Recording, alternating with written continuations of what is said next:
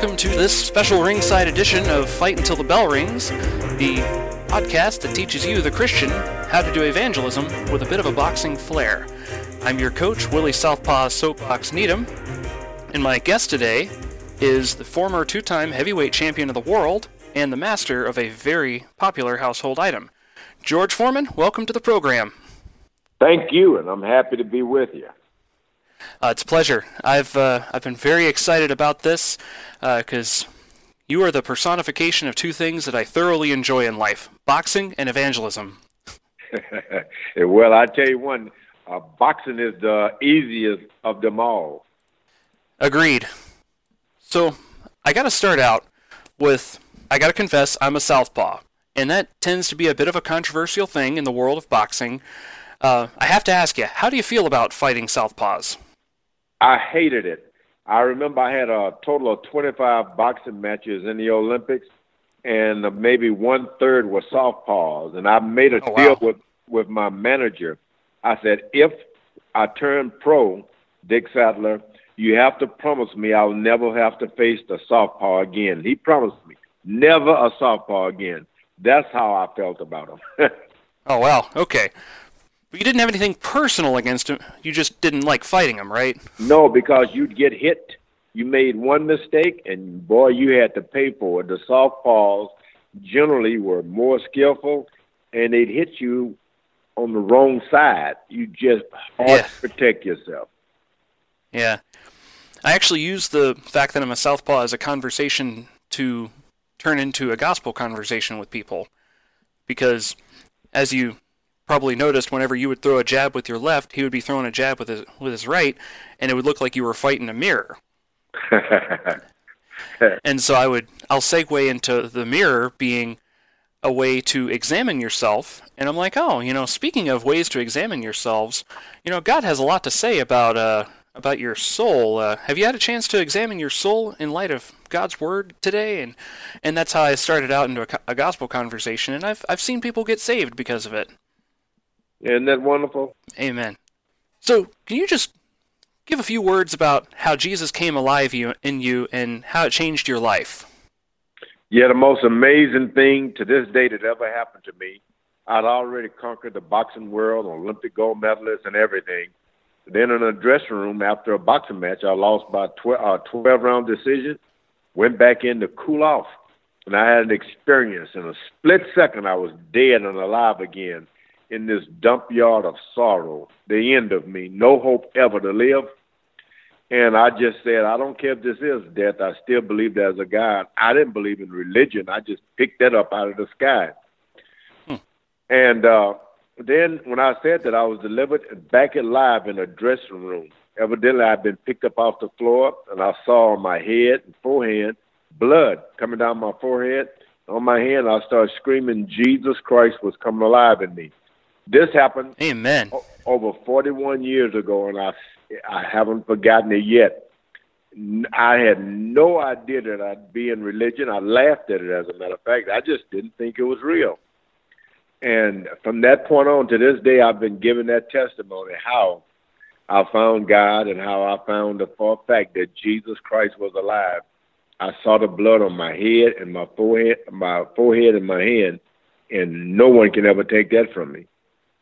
Amen. Praise God.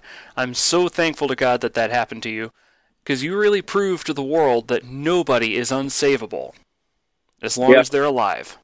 In a dressing room of all places. Yeah, that's just truly amazing.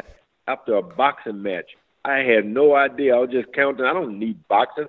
I could go home and retire and box. I have this ranch, and I heard a voice within me say, I can retire and die.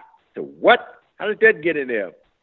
I didn't know anything about dying, and I had not even considered ever dying. I wanted to live. I had too much to live for. Money and fame, and there I was fighting for my life. And I lost the battle. I lost the battle that night. Yeah. But praise God that you came to life. I got off there when I was alive. They picked me up off the floor. I started screaming, Jesus Christ is coming alive in me, and I haven't stopped screaming it now. Been over 41 years. I've been screaming it. Yeah.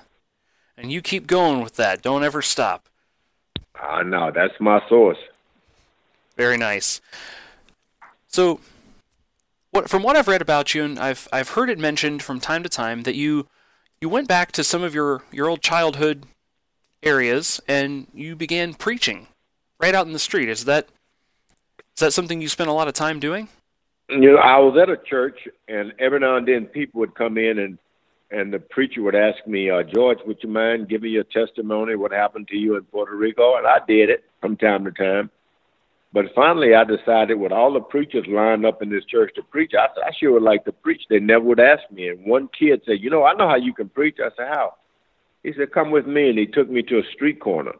First in Louisiana, then all around Houston, Marshall, Texas. And I said, man, you can preach all you want here. There's no competition. And nobody knew it was me. As a matter of fact, I disguised myself. I had gained so much weight. I cut off my beard and my hair. No one recognized me. And I was just preaching. People would pass me by, not paying any attention at all. But it was really a platform that I could deliver messages to people about being saved. Amen. That's amazing. How long did you do that? Well, I did it all the way till 1983, 84, from 78 through 84. Okay. Very nice. That's about how long I've been preaching on the street corner, so yeah. That's wonderful. If you ever had the opportunity, would you take the opportunity to go back out on the street corner and preach like that again? Oh, sure. That's what I really love. But I was trying to make people understand what I was doing, and since then, especially since my comeback to boxing, I was able to write almost 5 or 6 books. I've been able to visit TV shows and doing film, and so everybody know the testimony. In reality, I'm still a street preacher, but the message is going all over the world now in Facebook, Twitter, everything now. So I'm still on the streets in a certain fashion. Amen. Amen. That's amazing. That's wonderful. Well, if you ever get a hankering to do it in person, you're welcome to come up to Rhinebeck, New York, and join me. I'd love to have you. Oh, I'd love that. Wouldn't that be nice to get on a corner and someone sing a few songs and I could testify for a moment? I miss that. Yeah. Do I miss it? It was such a painful thing to have people pass you up. I'm in Los Angeles, California, on a street corner, and people just passing me up. They didn't know who I was, of course, but I had a message, and they'd stop, look, and smile for a second because they were on their way somewhere. It's hard to stop people when they have things to do. But I'm sure a few of them lives were changed because they said, what is that man making a point, whoever he is? Yeah. Yeah, we're gonna find out. We're gonna find out on the other side of eternity what it ended up doing. Yeah, I'm excited to find out myself. Understand it better. As you can tell with this podcast, it has definitely a very much boxing theme. It's called Fight Until the Bell Rings. Could you tell us in your own words what you believe it means to fight until the bell rings? Well, and I tell everybody that, especially if the bell haven't rung, there's no need in you stopping. I hear people get messages from doctors that you only have so long to live. And I used to train guys in the gym, and a couple of times they skip rope or hit the punching bag, and then they stop and walk around. I said, no. They said, why? I said, you cannot stop until the bell rings for rest. And they'd go back into it. I would shock them. And you learn that habit. You don't stop. If you're praying for something, you can't just stop and say, well, I've been praying for a month. If the bell hasn't rung, keep fighting. Keep fighting. Keep praying. Mm-hmm. Keep asking God. You keep fighting. And that's what it means to me. Don't ever stop. You didn't hear the bell ring. Yeah. That's what I got to remind my guys at the Floyd Patterson Boxing Club. I do a little bit of coaching for newer members, and they'll put their hands down while we're doing the mitts. I'm like, keep your hands up. Keep your hands up. I didn't hear the bell yet. That's my motto. Yep. Yeah, and I'll reference your comeback fights a lot because you had just such an amazing jab. Whenever I'm working with new people, I tell them, okay, here's your homework. go watch George Foreman's comeback fights and see how he does his jab. It's a good example. Yeah, that jab was really the thing that got me over. There are a lot of good fighters, faster, but once I target with the jab, I keep them in range, and a lot of times, they get staggered with my jab, so it saved me. And eventually, I won to recapture the title with the left jab. Yeah, that was amazing. I really enjoyed watching that fight. I mean, I always tell my friends I have to root for the southpaw, but when that fight with Michael Mora, I was so torn over who I had to root for. Well, you were torn in one way, and he tore me up in another way. Fair enough. But you definitely got him in the end, and praise God for it. It was such an amazing story. It's been wonderful having you on this program. It's been a pleasure. Would you be so kind as to pray for our listeners? Sure.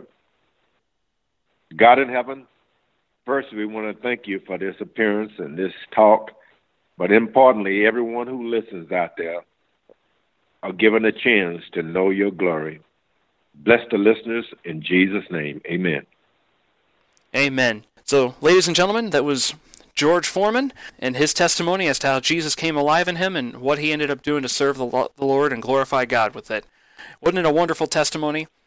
I've said it before, I'll say it again. Boxers make the best evangelists because they're hardworking, they're dedicated, and they know what they're fighting for when they're fighting. So, as always, this is Willie Needham. And this is George Foreman. Both reminding you to fight until the bell rings. Thank you for tuning in to the Set the Captives Free Ministries Evangelism Podcast, Fight Until the Bell Rings. The views and opinions expressed in these interviews do not necessarily reflect those of Set the Captives Free Ministries. If you wish to contact us to send a donation or to schedule an interview to be on our show, go to our website at www.scfministry.com. May the Lord bless you and keep you always.